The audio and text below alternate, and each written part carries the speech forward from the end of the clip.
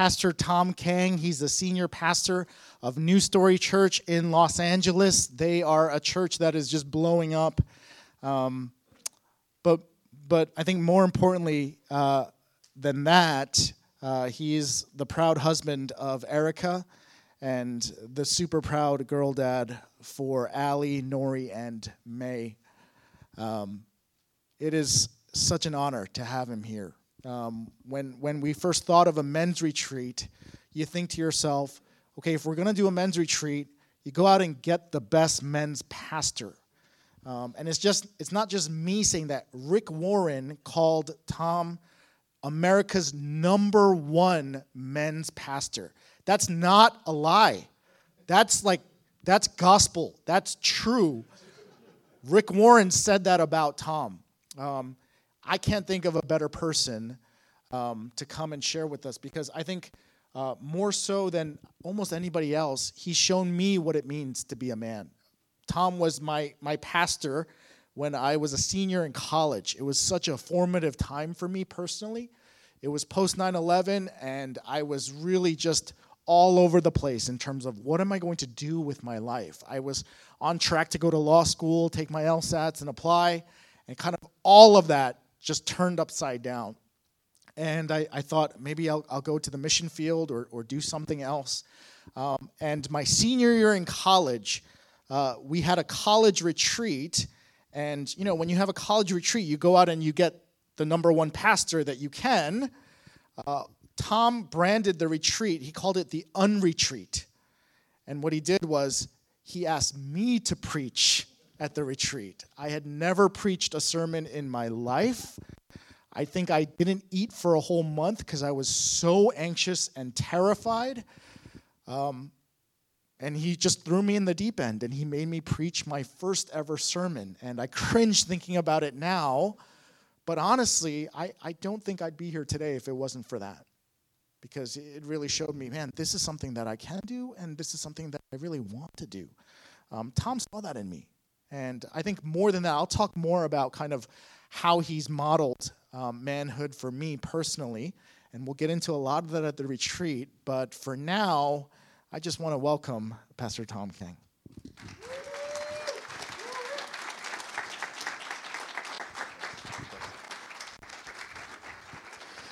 Oh, well, that was sweet of you, Gene. That's, that was a long time ago. What year was that, the unretreat, the winter unretreat? 2003? Really? 2000? Oh, Father, forgive us. We know not what we do.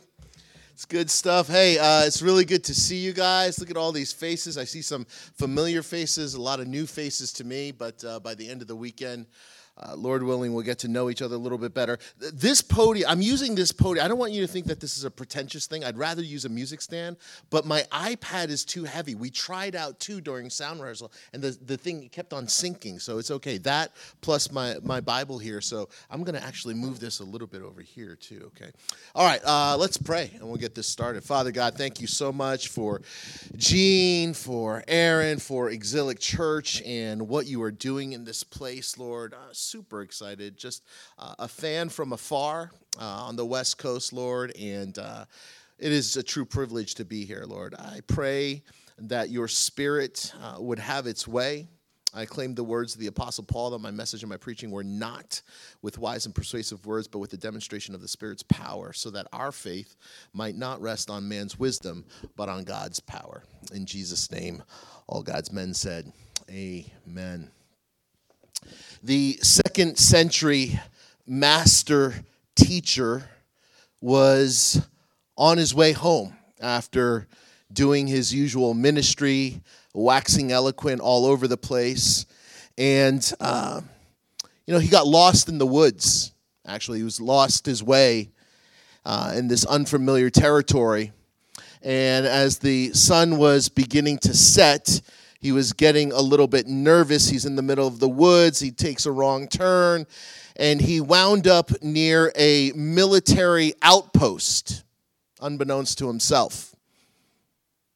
And he doesn't know it's there. He's in the middle of the woods. He thinks it's all trees. But a few moments in, he hears a voice, Who are you? What are you doing here? And he's startled. It's in the middle of the forest. Who are you? What are you doing here? And Akiva is his name, this master sage, this 2nd century master teacher. Akiva looks up into the heavens and says, how much are they paying you? The Roman guard was like, how much are they paying you, sir? The Roman guard yells down, 20 denarius. And Akiva says, I will pay you twice that amount to come home with me tonight and ask me those same 2 questions every morning. Who are you? What are you doing here? Gentlemen, I want to ask you that right now. Who are you? What are you doing here? Like, why did you make a choice of all things and of all places to come to New Brunswick, New Jersey and spend time away, a weekend? Maybe for some of you, most of you, your only free time. For many of you, away from your significant loved ones, your children, your wives, your girlfriend, your friends. Why are you here? Who are you? What are you hoping for? What do you hope to achieve? Hopefully, by the end of our time together, and I realize we just have a short period of time, you'll have great answers to both of those questions. This is a men's retreat, and even that word, like, it's just funny. Gene, you and I weren't talking about this, but like, I just love what that, was it a contractor or a plumber that said that to you about your sons? Who said that? Oh, no, the internet guy. Yeah, I just love that. Like, it's so true, right? Like, you know, a men's retreat, biblical manhood, toxic masculinity. Like, what's the difference? Are they the same? What's going on? We live in some strange times right now. We live in some strange times. Weldon Hardenbrook wrote a book called Missing from Action, Vanishing Manhood in America. This book is like 10 years old, so he was ahead of his time, right? And it's just like, it's a prophet, all right? And he, in this book, Missing from Action, Vanishing Manhood in America, identifies 4 false images of men. And we're going to talk about that. I'm going to just lay them out for you really quick. 4 false images. We're talking about this verse, right? Be watchful, stand firm in the faith, act like men. Even that phrase, which is found in 1 Corinthians 16, ESV, act like men, I mean, that's a loaded statement today. That's verbatim out of your Bible. But if you said to the guy next to you in mixed company, act like a man, whoa, all of a sudden it becomes very charged. What does he even mean?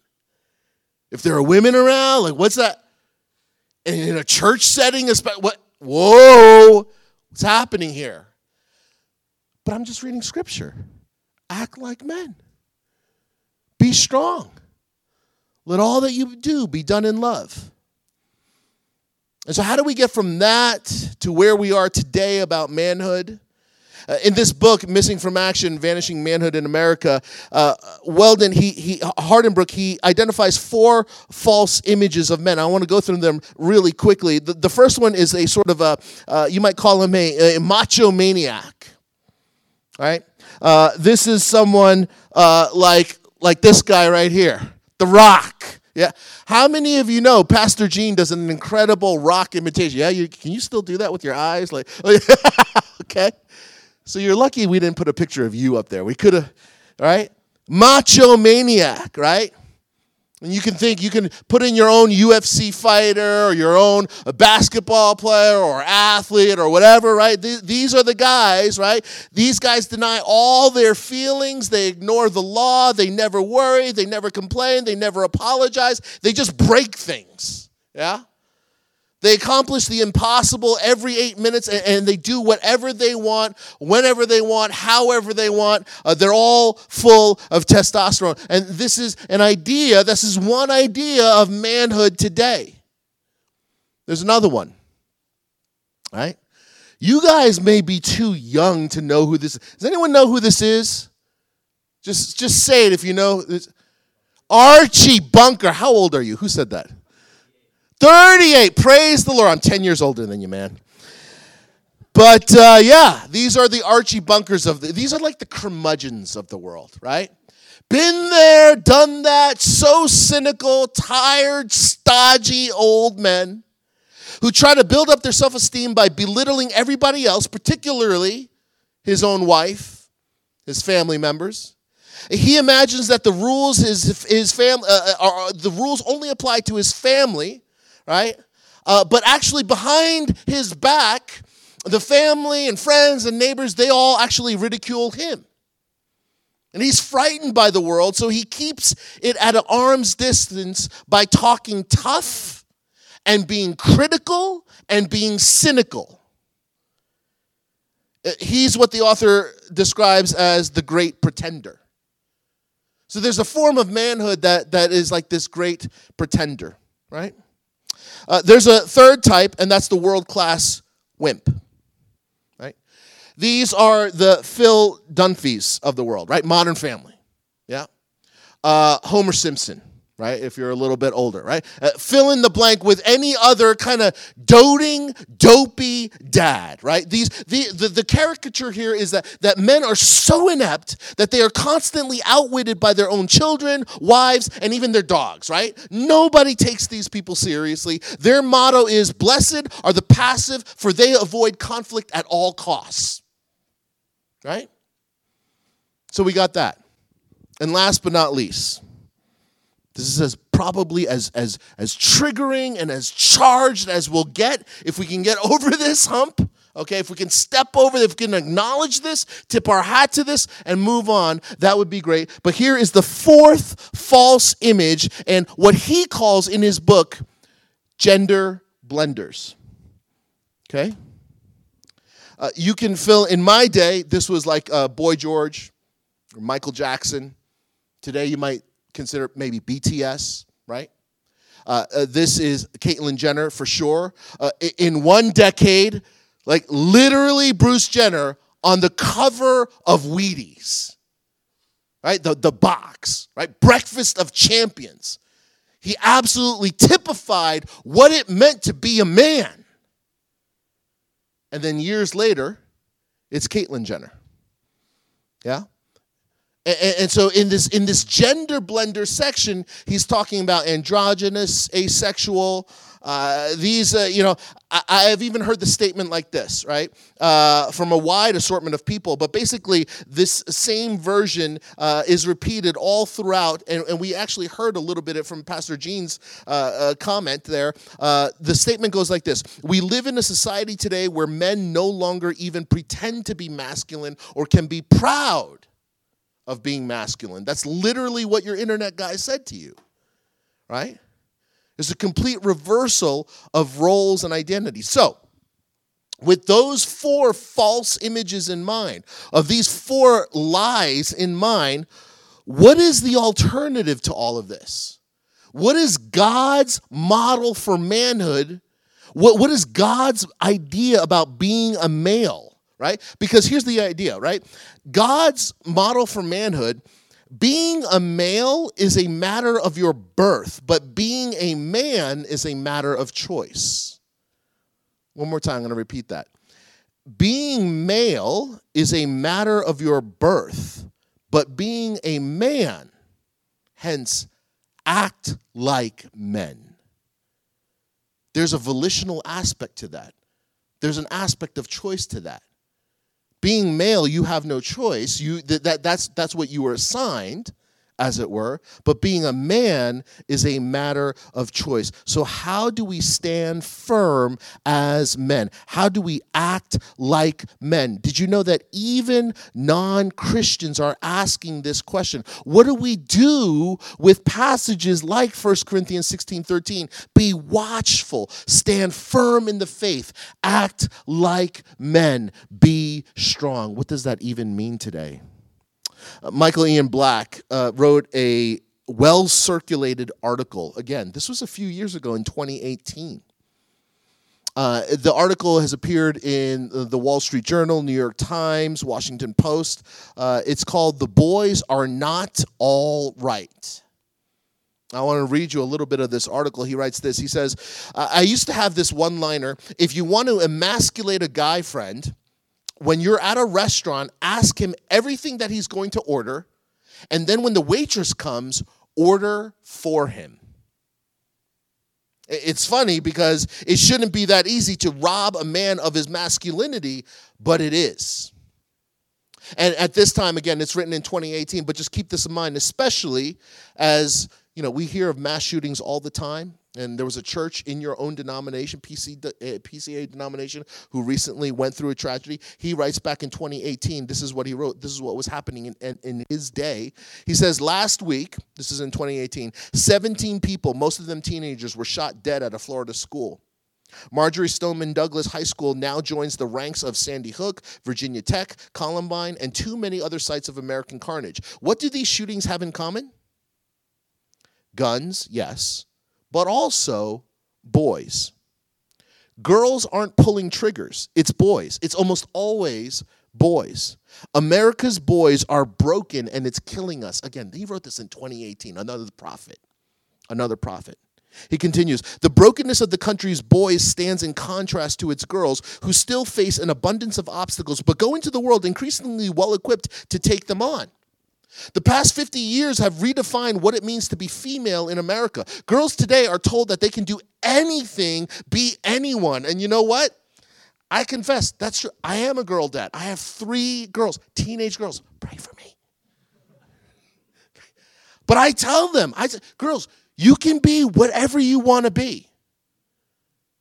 However God's designed you, whatever passions he's put inside of you, however he's gifted you, however he's called you, you can be that person. And so this article is right. He continues, they've absorbed the message. He's talking about girls. They're outperforming boys in schools at every level. But it isn't just about performance. To be a girl today is to be the beneficiary of decades of conversation about the complexities of womanhood, its many forms and expressions. Decades of conversation, decades of gatherings, decades of thinking this through, good, bad, and ugly. Boys, though, he continues, have been left behind. No commensurate movement has emerged to help them navigate toward a full expression of their gender. It's no longer enough to be a man. We are no longer even know what that means. Too many boys are trapped in the same suffocating, outdated model of masculinity where manhood is measured in strength. Be strong. Yeah? Where there is no way to be vulnerable without being emasculated, where manliness is about having power over others. They are trapped, and they don't even have the language to talk about how they feel about being trapped, because the language that exists to discuss the full range of human emotion is still viewed as sensitive and feminine. This is a non-Christian author.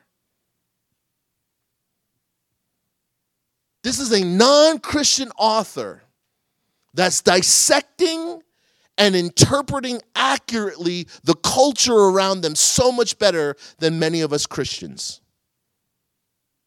He continues, men feel isolated, confused, and conflicted about their natures. Many feel that the very qualities that used to define them, their strength, aggression, and competitiveness, are no longer wanted or needed. This is in 2018, guys. Many others never felt strong or aggressive or competitive to begin with. We don't even know how to be, and we're terrified. But to even admit our terror is to be reduced because we don't have a model of masculinity. They're looking for a model. We don't have a model of masculinity that allows for fear or grief or tenderness or the day-to-day sadness that sometimes overtakes all of us. Case in point, a few days ago, I posted a brief thread about these thoughts on Twitter, knowing I would receive hateful replies in response. I got dozens of messages impugning my manhood. The mildest of them called me a soy boy, a common insult among the alt-right that links soy intake to estrogen. And so the man who feels lost but wishes to preserve his fully masculine self has only two choices: withdrawal or rage. Because we're not engaged in this conversation, because we're not thinking about it deeply, because we don't create environments like this. How many of you have been to a men's retreat? Like, no one raises their hand except for the former men's pastor and like Andy. It's because we don't have environments for this. We don't talk about it. Women do. Women do. Women gather. Women like to talk. They like to process good, bad, and ugly. Men, we don't talk. We don't have gatherings like this. And so the man who feels lost but wishes to preserve his fully masculine self has only two options, two choices: withdraw or rage. We've seen what withdrawal and rage have the potential to do. School shootings are only the most public of tragedies. Others on a smaller scale take place across the country daily. Another commonality among shooters is a history of abuse toward women.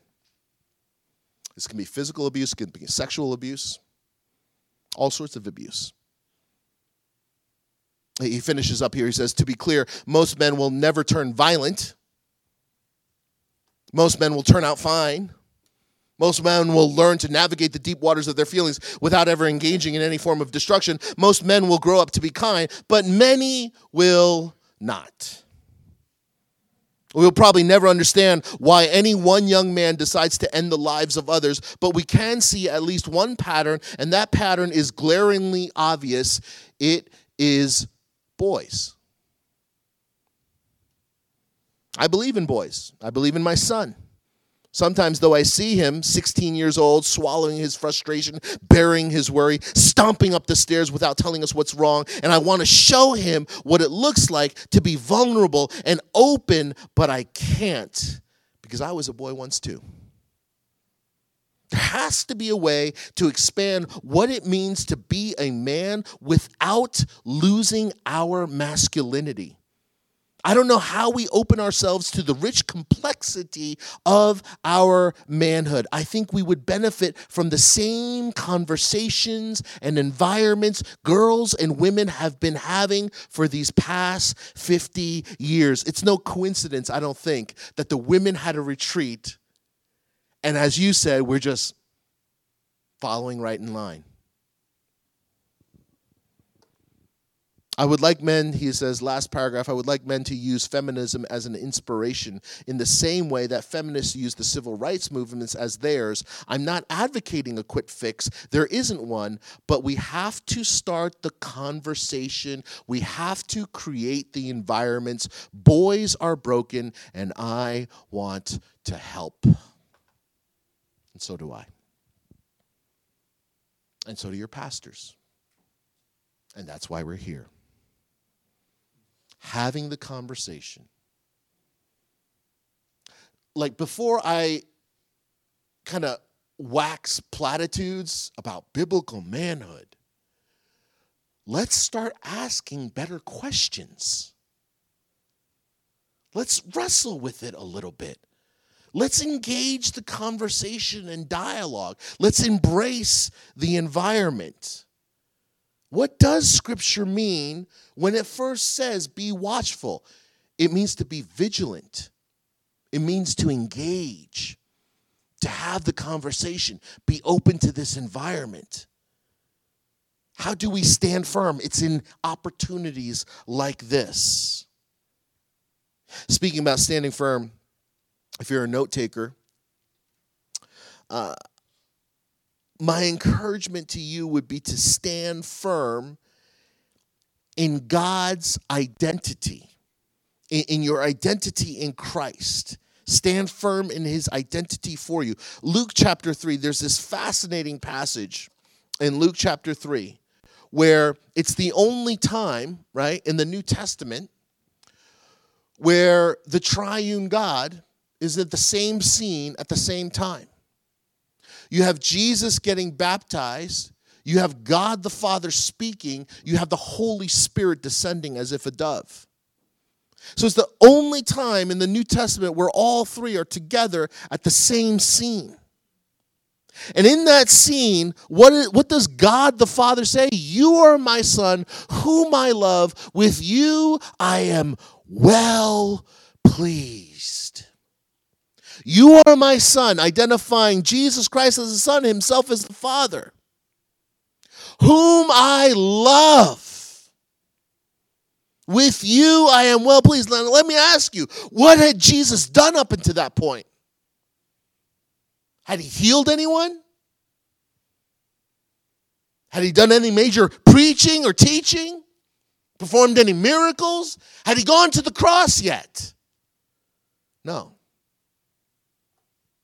He was just God's Son. What do you have to do, Gene, to love your three sons? The fourth one on the way. Do they have to do anything? No, you love them because you're the Father. They're your sons. They're your boys. You're my son. I love you. I'm so pleased with you. If you don't jot anything down, jot this down, guys. What we see in this passage is that it sets up the model, so to speak. You want a model of masculinity?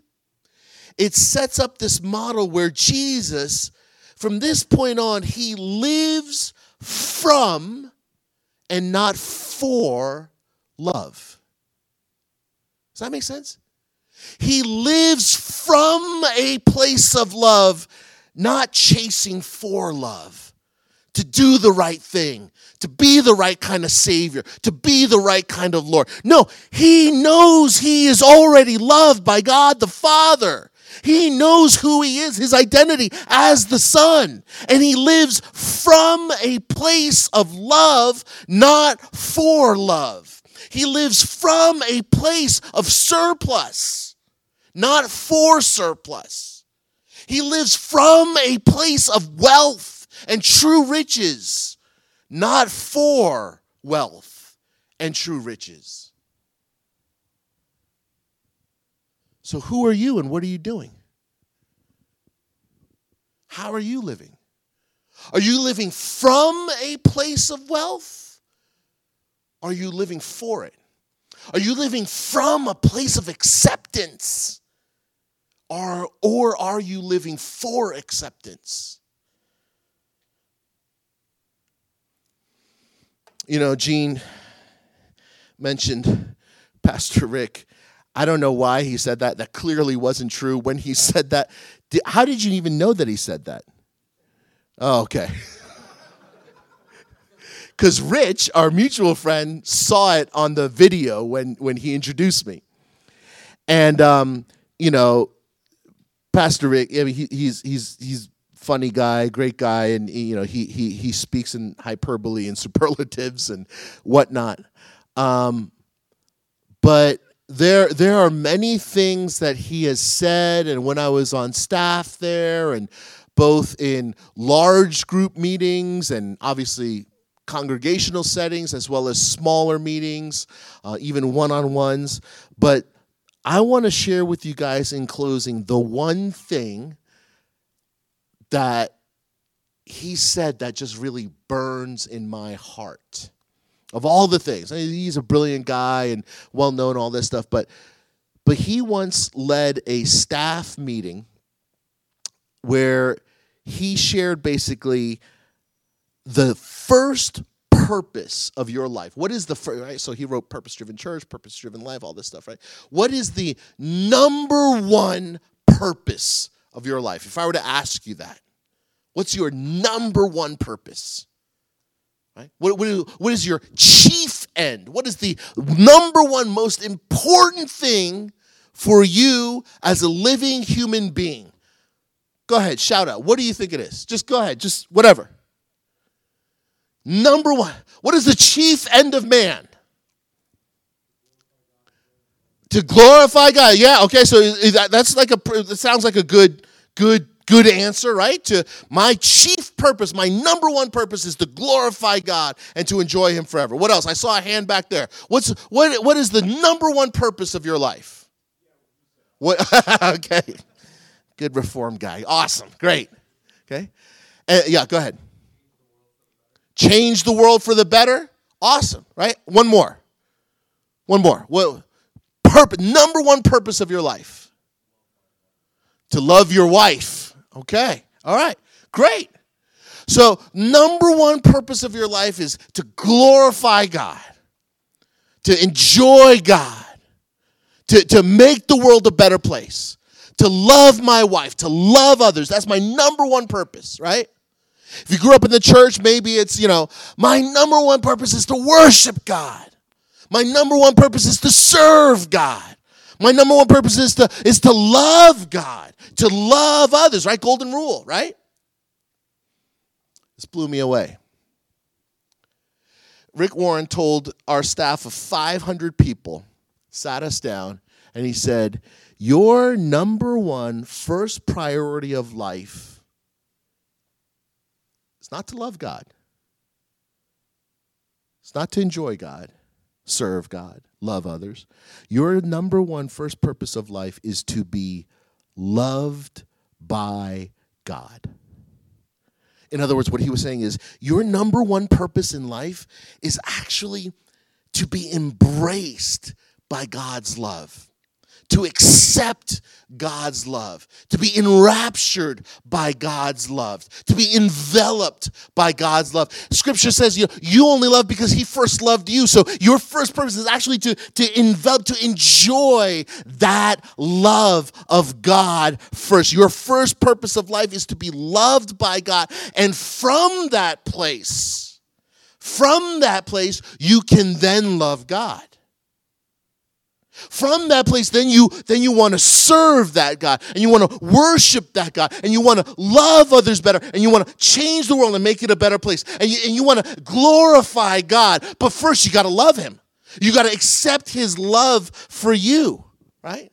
And so my first calling is to enjoy a relationship with God. Preaching is a part of that.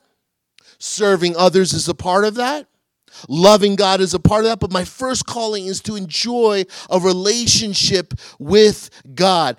Jude chapter 1 verse 1 says this letter is from Jude, a servant of Jesus Christ and a brother of James. I am writing to all who are called to live in the love of God the Father and in the care of Jesus Christ. We are called to live in the love of God the Father. The relationship God made for me is as a son. Does that make sense? The relationship God made for me is to be a son. Ephesians chapter 1, verses 4 through 5, it says that we've been adopted into his own family. He's done that by bringing us through Jesus Christ, right? And this gave him great pleasure, it says, right? The number one thing I need to understand and remember is actually how much God loves me. And here's the deal. When you remember that God loves me, what happens to your life? What happens when your life is motivated by knowing how much God loves you? I'm going to give you 6 things. Okay, you can jot these down. What happens when your life is motivated by knowing how much God loves you? Number 1, you stop feeling pressure to perform. When you know that you're loved, you stop feeling the pressure to prove yourself, to perform, right? Romans 5:1 says, by faith we have been made acceptable acceptable to God. Why have we been made acceptable to God? Because God loves us. He sent his son to die for us. His righteousness has been imputed to us through Christ. It's been given to us. It's been put into our credit. So we're loved. We're so adored. And when you're so adored and you know you're adored, when you're so loved and you know you're loved, it takes away the pressure to perform or to prove yourself. Number 2, what happens when your life is motivated by knowing how much God loves you? Number 2, you feel accepted rather than ashamed. You feel accepted rather than ashamed. You don't have to raise your hand. You don't have to, wink at me or anything. How many of you lived in a shame-based household? In a guilt-based household?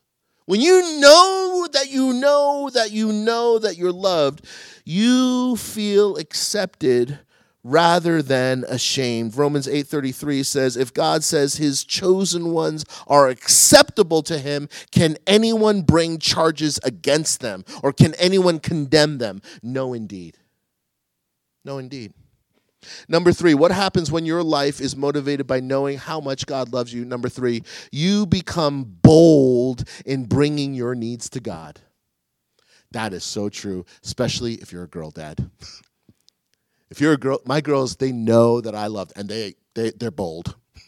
They come to me and they ask me for bold things, and I love it. I love it. You ain't gonna get it. The answer is no, but I love that I love you so much, you can be audacious. You can be bold. You can ask. You can come to me, not look for it somewhere else.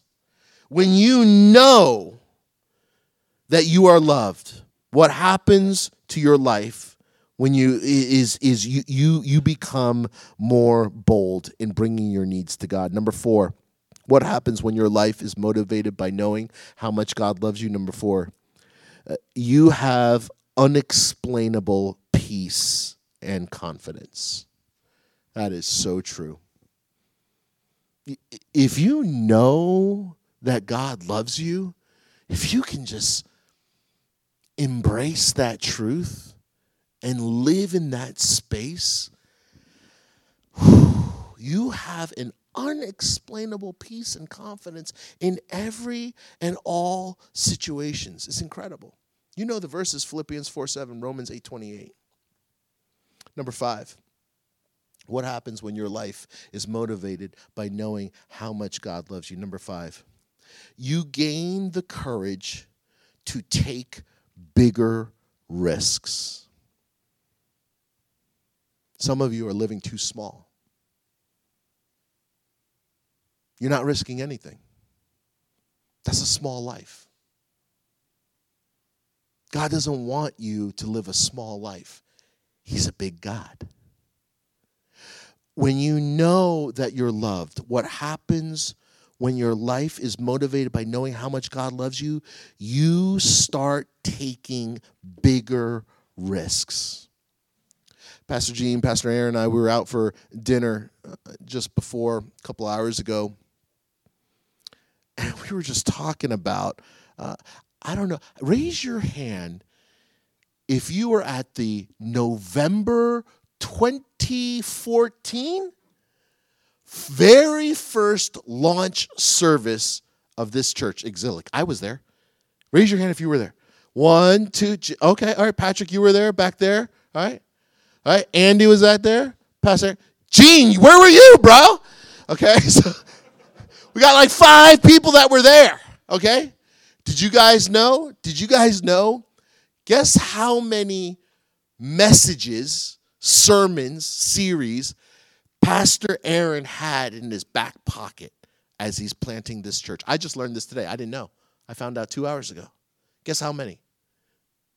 Because like if it were me and I'm planting a church, bro, I want at least 2-3 years worth of material. As a matter of fact, when I left Saddleback Church, and went and long story short, like there was this church called Youngnak. It's a large Korean church, and we basically transformed it to a church that we call today New Story Church. And when I went there, I went with Pastor Rick's blessing, with the staff's blessing, all this stuff. And the number 2 guy at Saddleback Church, who was like the executive pastor for 40 years, built the church up with Pastor Rick, is actually Pastor Rick's brother-in-law. So Tom Holliday married Rick's older sister. Okay, so like this guy is like, whatever. When my last, he's one of my mentors, and my last Sunday there, he literally gave me access to all of Rick's messages for the past 40 plus years.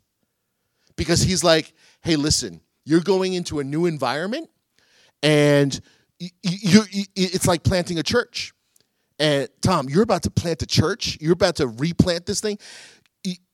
There's so many things that you have to worry about, from like bylaws to HR issues to 501c3s to like all this stuff. Like, you're not going to have the time to adequately prepare messages the way that you want. So here, with Rick's blessing, here's an access to every single one of his messages for, at that time, the last 40 plus years. Okay? How many sermons did your pastor have?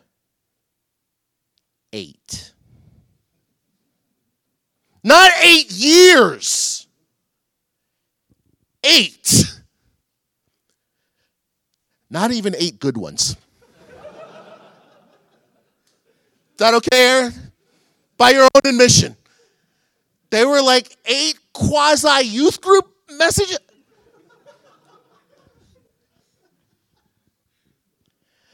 That's a man who knows he is loved by God.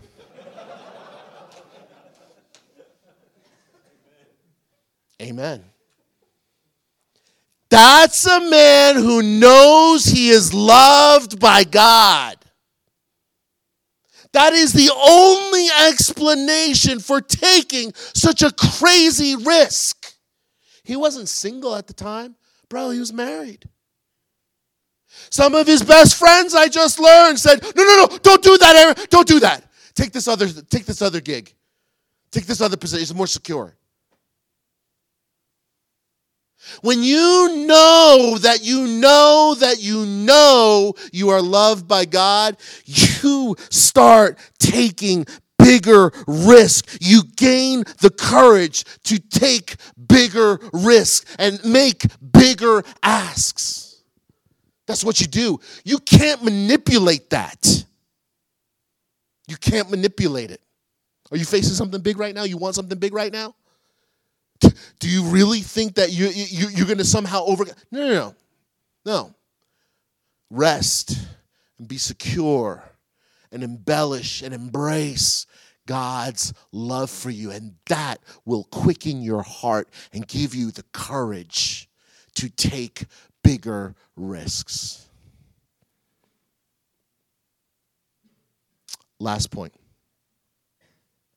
What happens when your life is motivated by knowing how much God loves you?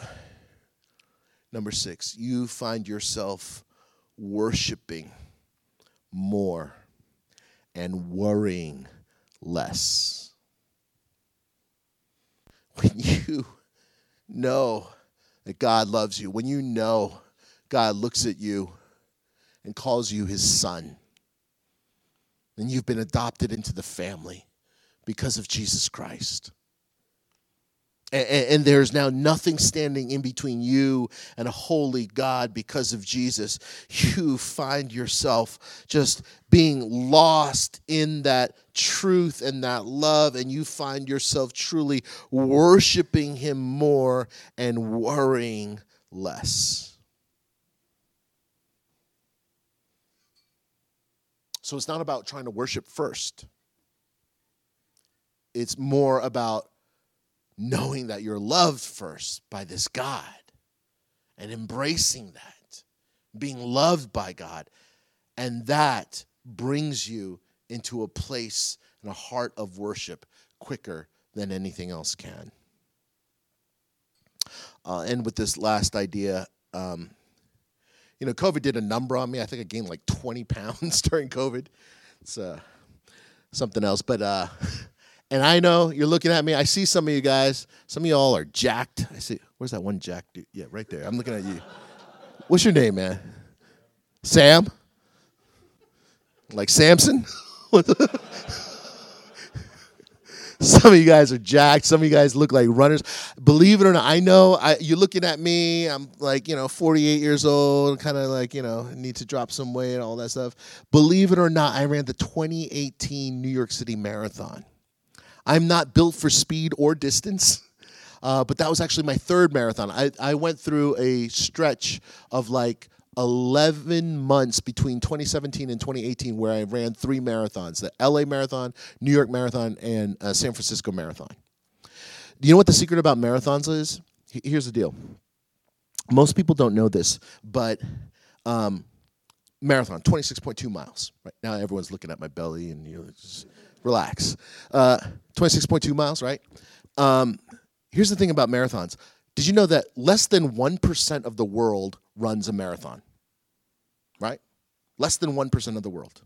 Right? People don't even want to. They think marathon. I'm not a runner. I hate running. I could never run. I could never do 26 miles. I can't even do like a 5K, right? And so most of the world doesn't even. 99% of the world doesn't, right? Less than 1% of the world actually runs a marathon. But guess how many people who show up on race day finish a marathon? Greater than 99%.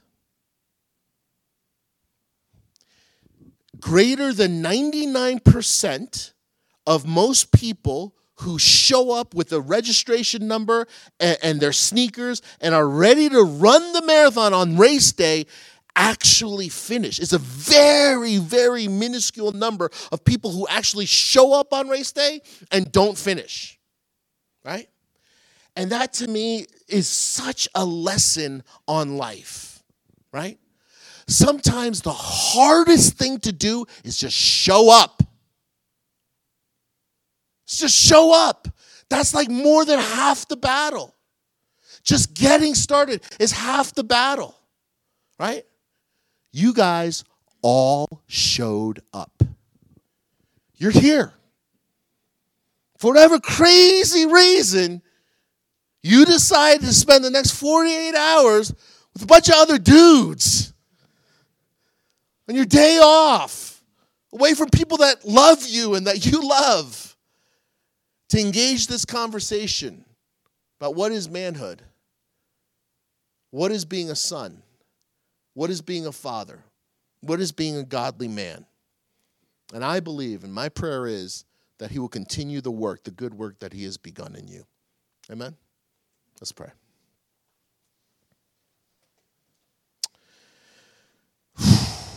Heavenly Father, I'm looking at these guys, and I just love them, Lord. I just love them. I love that you've called each one here. I love that you've sovereignly, lovingly, patiently, wonderfully arranged each of their paths to be here right now. Father, I pray that your Holy Spirit, by the power of your Holy Spirit, by the power of your word, that your word actually would not go back to you, return to you void. I pray that there are one or two things, even from this little message here, that kind of pricks each man's heart. What is that one thing that I needed to hear? What is that one thing I need to rest on a little bit more? Lord, I pray that you would show each man here how they are loved and how they need to sit and embrace in your love before taking another step, before trying to manipulate, before they try to use their own talents and their own experience and their own whatever to try and force the hands, to try and create something. Lord, I pray, Father, that you would actually help each one to rest in your love, to know of your love, to live from a place of love and acceptance through Jesus Christ and not for those things, Lord. So I pray, Father, for your anointing upon this time, for the rest of our time together. In Jesus' name, all God's men said, amen.